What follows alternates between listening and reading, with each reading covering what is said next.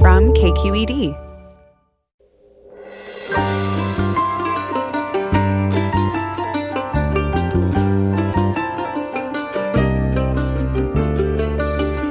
From KQED Public Radio in San Francisco, I'm Mina Kim. The list of White House staffers infected with COVID-19 grows longer. Meantime, confusing and conflicting information coming from the White House and the president's medical team, as well as the president's own behavior, are raising questions about Trump's ability to govern while ill. We dig into the medical and political implications of Trump's diagnosis. Then, will Californians decide to overturn a law that prohibits the consideration of race and sex in public education, hiring, and contracting? Recent polls show the measure struggling to resonate with voters. We look at Proposition 16. That's all next on Forum. Join us.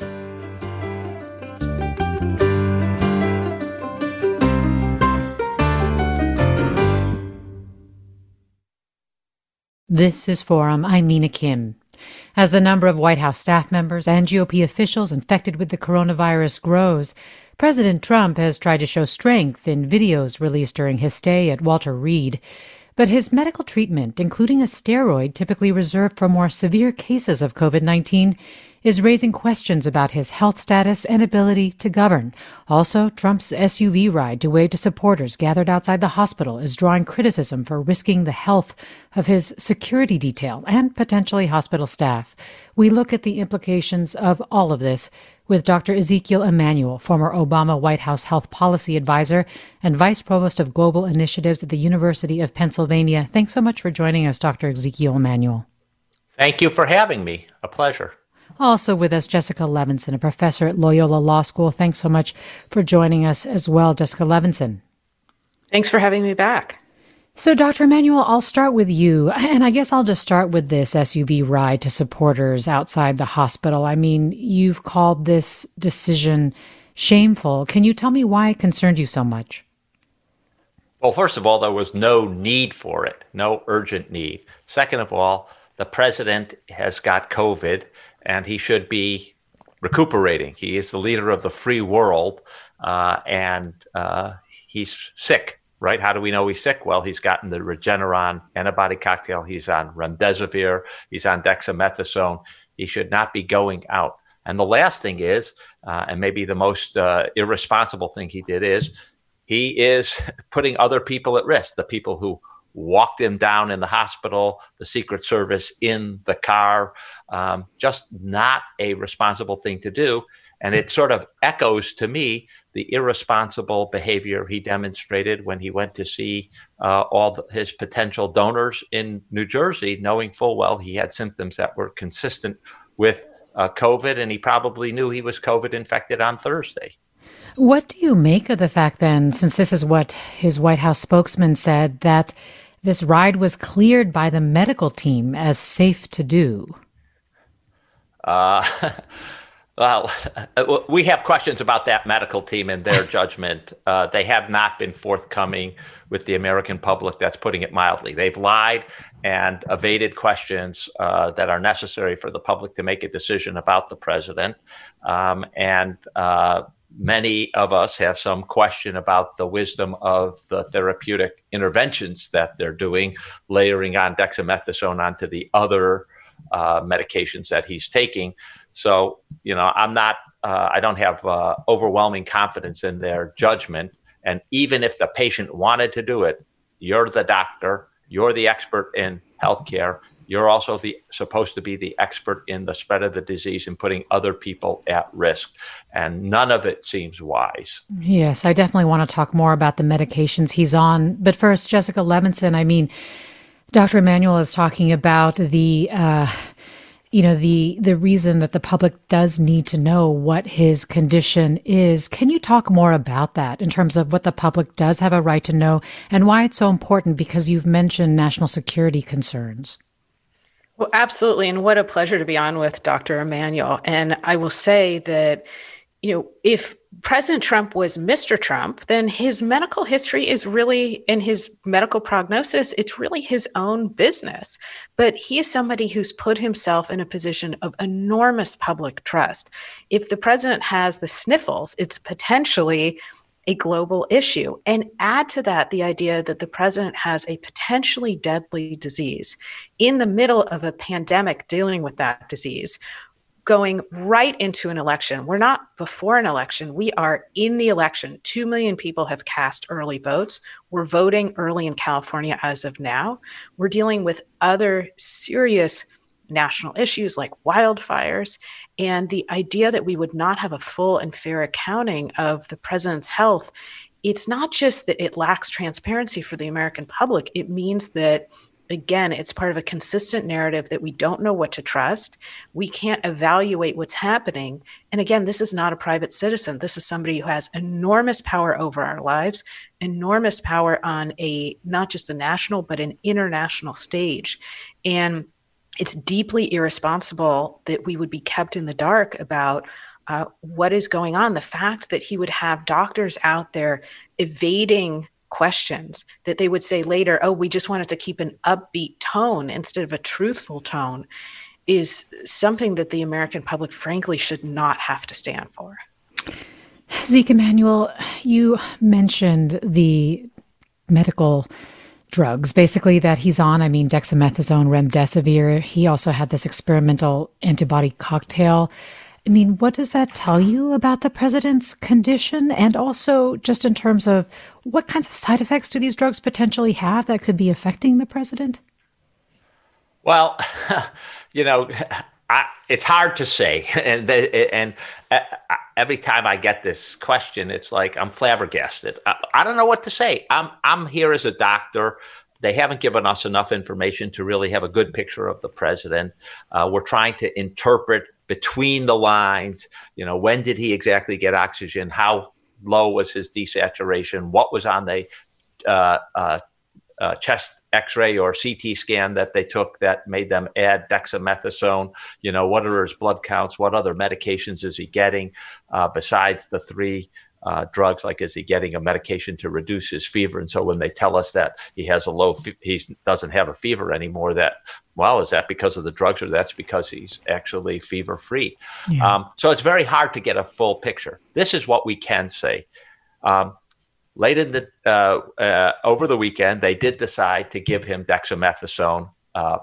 It appears, based upon the lung, probably CT scan that they took, suggestive of a pneumonia, because Dr. Connolly said, well, it's what you'd expect with a COVID patient. Well, what we expect with a COVID patient is a pretty bad-looking lung pneumonia, partially from the virus, but mostly from the immune reaction to the virus. And that's what it appears. But, it's very hard to tell. And I can't, say anything definitively about how sick the president is or how sick the president isn't. And that's a real problem. There's been suggestion that this combination of drugs could confuse the president, maybe make him unable to carry out his duties. Does it have the potential for strong side effects that could impair judgment?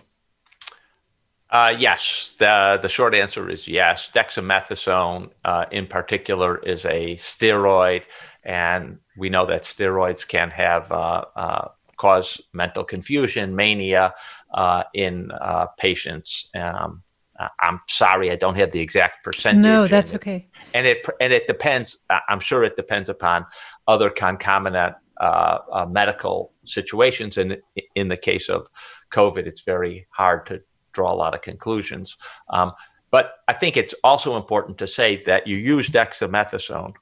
The British did an extremely large study on dexamethasone, proving that it was effective for patients who were on a ventilator. So they were intubated and on a ventilator. It reduced mortality by a third. And then patients who were on consistent external oxygen, they had a face mask or nasal prongs that were giving them oxygen and were pretty sick. Those patients had their mortality rate reduced by 20%. Now, in patients who were mild and not on oxygen, and that's supposedly what the president was, there was no evidence of benefit in the British study. And there may have been some suggestion that it actually made things worse because it might have counteracted the body's natural immune response. There's a lot of question whether adding dexamethasone, if the president truly wasn't on oxygen, based upon the chest X-ray, was the wisest move given what we know of its effectiveness in various patient populations. Let me ask actually a listener question directly related to this. This listener tweets, does taking dexamethasone make the required quarantine longer? Not necessarily. So it alone probably doesn't make the required quarantine longer. And again, if you want to join the conversation, you can do so by calling 866-733-6786. Again, 866-733-6786. You can also reach us on Twitter or Facebook at KQED Forum, or email us at forum@kqed.org. We're talking with Dr. Zeke Emanuel, author of Which Country Has the World's Best Healthcare? He's also former Obama White House Health Policy Advisor and Vice Provost of Global Initiatives at the University of Pennsylvania. Also with us is Professor at Loyola Law School, Jessica Levinson. And so in terms of when a president is potentially incapacitated either by illness or, by some strong drugs that he's potentially taking, I mean, how severe does this incapacity basically have to be, Jessica Levinson, to invoke the 25th Amendment? It's a question that has come up quite a bit among our listeners. Yeah, and here's the terrifying answer, which is the Constitution is this brilliant and really scary document that gives us some guidance, but not a lot of clarity in some cases when we really might expect it. So there are basically two provisions of the 25th Amendment that we care about today. The first is the cleanest, and it's the one that we've used before. It's where a president says of his own volition, you know what, I'm going to be fill in the blank under general anesthesia because I'm going to have a basic screening procedure. So I'm handing over power to the vice president according to the line of succession. And here's another letter that's waiting for when I feel better or when I get out of anesthesia. But that takes the president on his own to say, I'm giving up power for a period of time. I do not see this particular president ever taking that route. So, of course, the section of the 25th Amendment that we're more worried about is Section 4, which we've never used in American history. And it's the one that's murkiest. And that basically says that the president can be removed involuntarily. But guess what you have to do? You need the vice president and a majority of the cabinet to go to Congress and say the president of the United States is unable to fulfill his official duties. At that point, the president of the United States can say, no, I'm okay, at which point both houses of Congress have to convene within 48 hours and then vote within 21 days. I hear the music.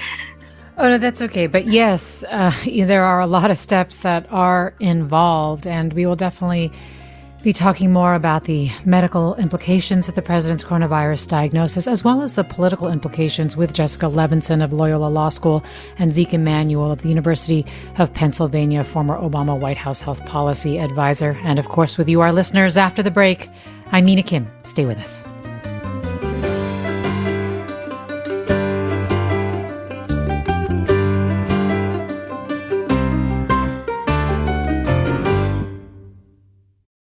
You're listening to Forum. I'm Mina Kim. We're talking with Dr. Zeke Emanuel, author of Which Country Has the World's Best Healthcare, former Obama White House Health Policy Advisor, Vice Provost of Global Initiatives at the University of Pennsylvania, and Jessica Levinson, Professor of Loyola at Loyola Law School. What are your questions about the medical and political implications of the president's diagnosis of COVID-19? 866-733-6786 is the number to call.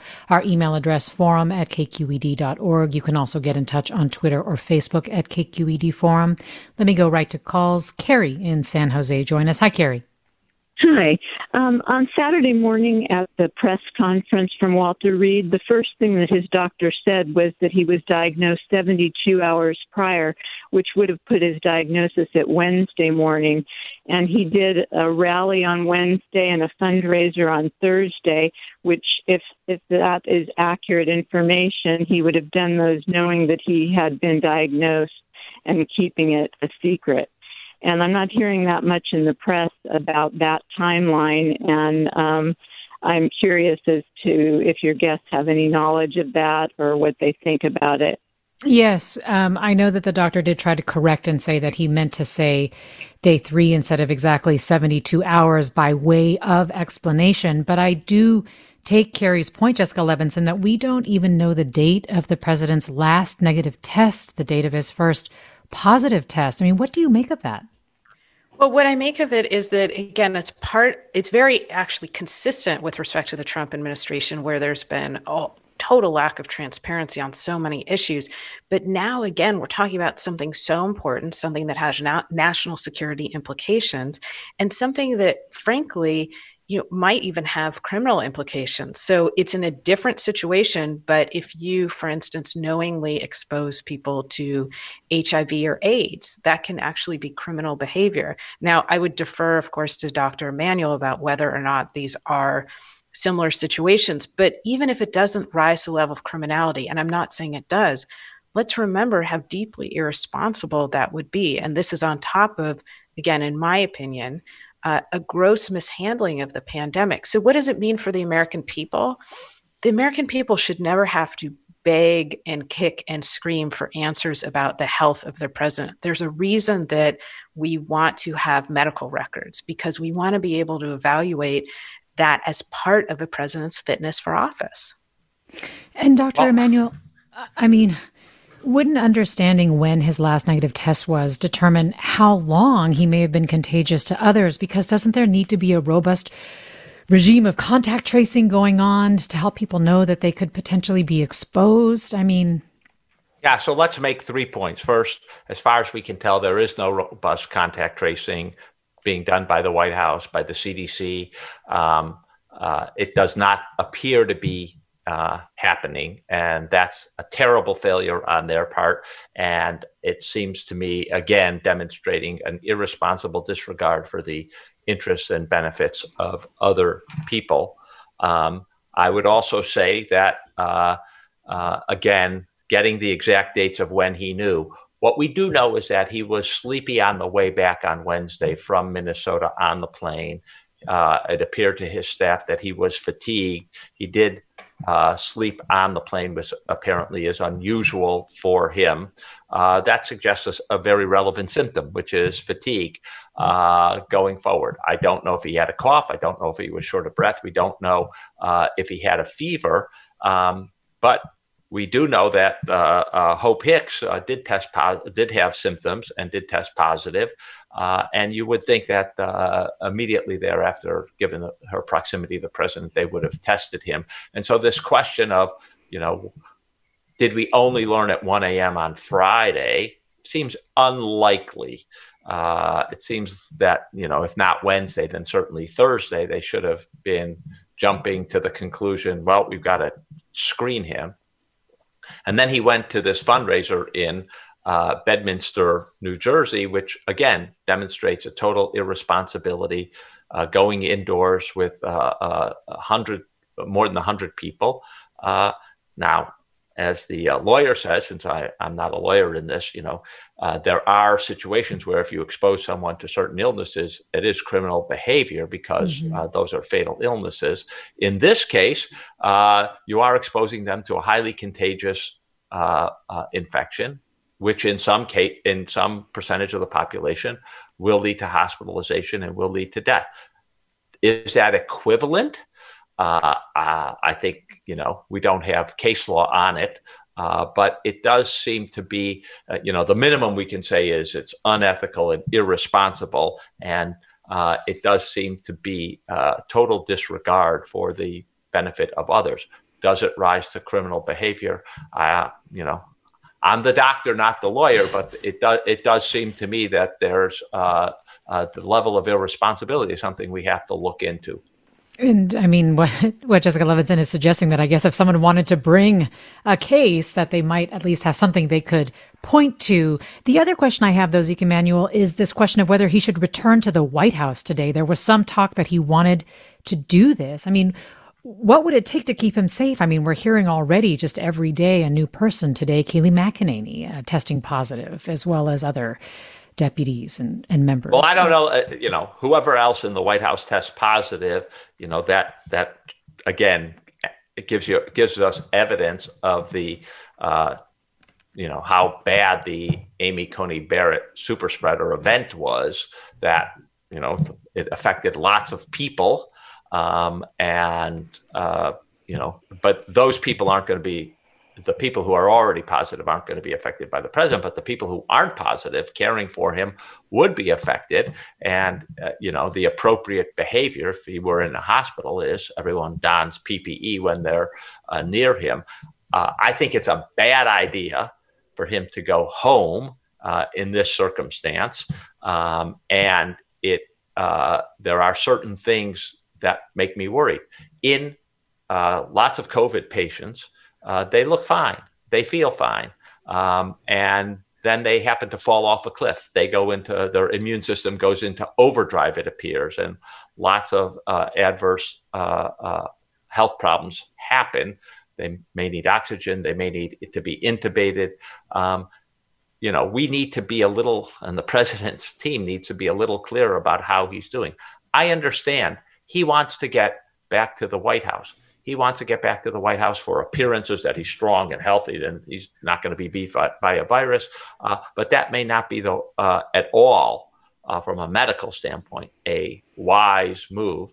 And the president, one thing we know for sure is he's not a doctor. And when he wades into the medical area, he actually makes bad judgments. Well, that has been a question that some have raised, that he is directing his own care, that he is the kind of person who would demand sort of more experimental treatments, potentially, even if he didn't necessarily need that. Do you think that there's something behind that? He has that type of personality, but a good doctor would make quite clear to him which decisions he could weigh in on, the ones where there's a judgment and things are close, and which decisions he cannot weigh in on. And those really are medical and not ones where patient values are relevant. And I think going home from the hospital and imposing all the burdens and potential risks to the people caring for him there is one of those decisions that's best left to the medical staff. Let me go to Linda in Sacramento. Hi, Linda. Hi there. I just wanted to talk about the rosy picture that tends to be painted to make him appear stronger than perhaps the actuality is. And it has to do with what they're deciding today, to send him home to the White House. I think most of the people think of going home from the hospital and being discharged as something, really great. You're going home. But it's my understanding, and I wanted to ask the doctor if this is so, that there is a fully staffed medical unit there in the hospital, and in the White House. It's kind of like going from hospital A to hospital B, because doesn't he have to have the finishing out of the course of prescriptions, or the treatment that needs to be finished and be delivered by medical personnel and so forth? So I just wanted to ask about that, because it seems like they're trying to paint that he's really strong, very macho, going home, that kind of thing. I see. Zeke Emanuel?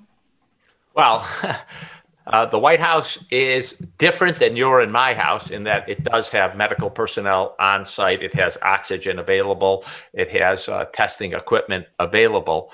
But we should not confuse it with the hospital. It is not Walter Reed. There's a reason he went to Walter Reed and didn't stay at the White House. And so we should not confuse the two and suggest, well, it's just going from one hospital to another hospital. That is false.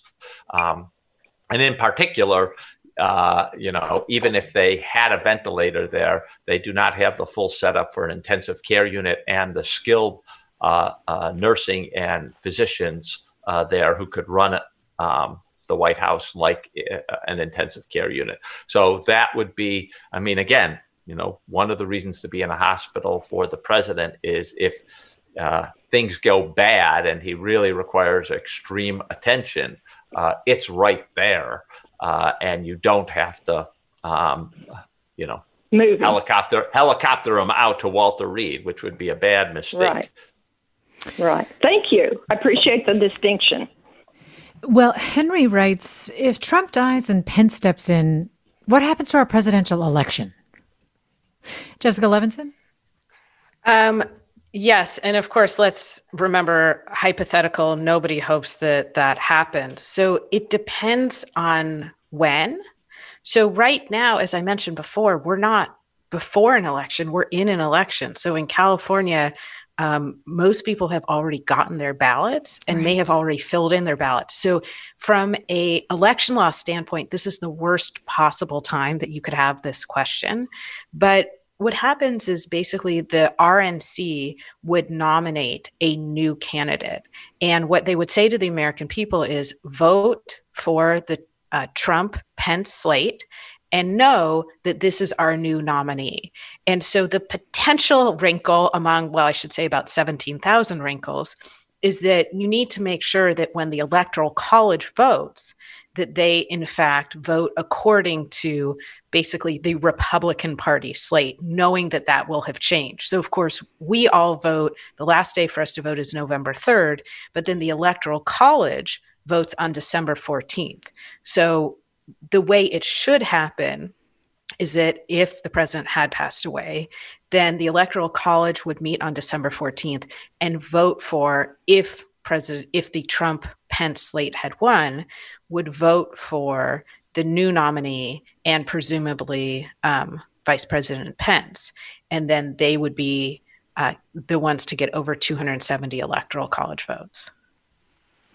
Trish writes, Trump has a pattern of doing whatever he wants, regardless of the wisdom of those actions. When it comes to this highly transmissible virus, can the doctors overrule his attempts to lie or use the situation for political means? Where is the authority in this situation? Zeke Emanuel? Well, we should distinguish two things. Any patient can sign out AMA against medical advice. And the doctors can tell them what, you're in the emergency room, you're having a heart attack, and we're going to treat you. And the patient says, I don't care. I want out of here. Obviously, you would question their sanity, but assuming that they pass a sanity test, they can sign out AMA. That would be bad judgment, but for reasons of personal liberty, we allow people to make bad judgments about their life. In this case, the president is not any normal patient, and he should not be making those decisions. Those decisions are really being made on behalf of the country. The problem here is his physicians are not acting like physicians and seem to be enabling bad behavior. When Dr. Connolly said, well, we wanted to go along with the upbeat picture. No, that's not your job. You're wearing a white coat. You're not the political spinmeister. And there's a distinction. You shouldn't be using the white coat to enable your spin to get more credibility and credence. What we need is the truth. And what you need to be telling the patient is the truth. And I think that's been that's the part that we've lost trust in, that Dr. Connolly understands he's a doctor, not a political spin person, and he should not be infected by that. I contrast this with what I know would be Tony Fauci's approach here. Politics would have no relevance to his decision. It's about medicine and the integrity of the medical decision. Dr. Connolly does not seem to have that same moral framework. Well, I'm wondering what you think, Zeke Emanuel, we just have a few minutes left, about whether or not there should be a vice presidential debate, given what we know about Pence's potential exposure and yes, the safety of that, basically. So we're supposed to have a debate in a couple of days. I think we probably can, we've got to test Vice President Pence. I also do think we need to take added precautions. Bigger distance between the candidates. We need a plexiglass divider at the least, maybe even plexiglass booths to prevent, if God forbid he is positive, prevent spread. I don't think the kind of setup that we had with President Trump and former Vice President Biden was appropriate. I have, during the debate, I turned to my partner and I said, why isn't there a plexiglass divide between them? You've got 12 feet between them. You could easily put plexiglass between. And I think that has to be put in. And I think it would be irresponsible of the people organizing this, the Presidential Debate Commission, not to do that. And, as I said, maybe even have a plexiglass booth for each candidate. That seems to me to be the right way to go and would do the utmost to minimize transmission if that happened. Jessica Levinson, how much do we have a right to know about officials testing positive? And I ask this because, Kayleigh McEnany the other day mentioned that the White House would not commit to releasing those kinds of numbers. I mean, initially there was some sense they would, but then it sounded like they were backtracking on that, citing privacy. But do we have a right to know? Well, there's a difference between a legal right and a strong desire based on how much power these particular people have over our lives. So I would say, again, think about, a private company. In that case, who are you really worried about? You're worried about the people whose lives are dependent on, let's say, the CEO. You're thinking about the shareholders. You're thinking about the employees. In this case, we're all affected by the President of the United States, by members of his administration. So do we have a right to know? I would say this is really important because it's giving us all information about the health of those who are making decisions that affect our lives. It gives us more information about how contagious this disease is, to see how it is spreading. And so, yes, I think that the American public, just like, for instance, think about campaign ads where you have a disclaimer or a disclosure that says, and I stand by this ad, I pay for this ad. We want to know something about the people who are speaking to us. And we have a right, I would say, to know about the people who are making decisions for us. Well, Dr. Zeke Emanuel, final word to you in the last 20 seconds that we have about what you're watching in terms of the course of the president's illness. How is he doing? He's not out of the woods? Yeah, I don't think he's out of the woods by any stretch of the imagination. It would be good to know a full picture of how well he's doing in terms of oxygenation, energy level, fever, what other medications he's on, and his pulmonary function tests. And a chest CT, which presumably they did a follow-up on after they gave him the dexamethasone. Zeke Emanuel, the University of Pennsylvania, Jessica Levinson of Loyola Law School. Her new podcast is Passing Judgment. Thanks to both of you for joining us. Stay with us for more Forum.